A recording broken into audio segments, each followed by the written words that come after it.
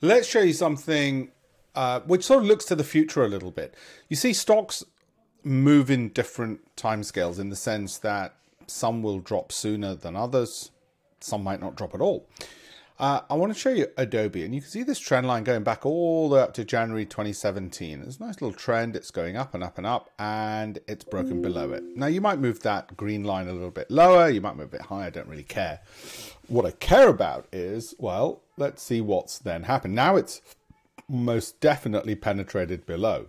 So one thing that we can certainly say is, well, where are we now? We are at a 60% drop in that, albeit we're only at 2018 levels. Why am I showing this? Well, what I'm showing is this is what happens when all bets are off, because once it's penetrated below that, even if it hadn't already hit our stop loss of 25% from the peak, the fact that it's dropped below that would mean that we're stopping in any event. And not only that, were there any clues? Well, like I've always said, the speed at which you see this dropping, look at that, the speed at which you see the monthly MACD dropping, that angle there, not too soon. We don't want to pick it up here or pick it up there. We're talking once it's really started accelerating, that ain't going to stop anytime very soon. And it's done the meat of the move. So the issue then arises, well, when is this going to stop? Well, let's just wait and see, because that's oversold and might start rising. That's oversold, that's oversold.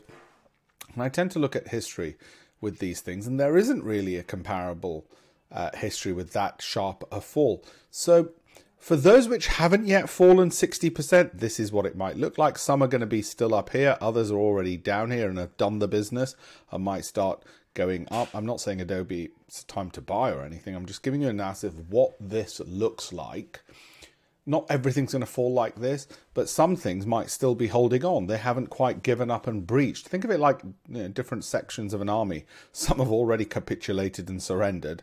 Others are yet to do it, and others might not do it at all. Okay, but this is what capitulation and surrender looks like, and the telling thing is what happened there with the MACD. So for those who don't understand why we have a stop loss, which is 25% from the peak, well, now you can see why, because this is what happens, and stocks don't just all move up and up and up.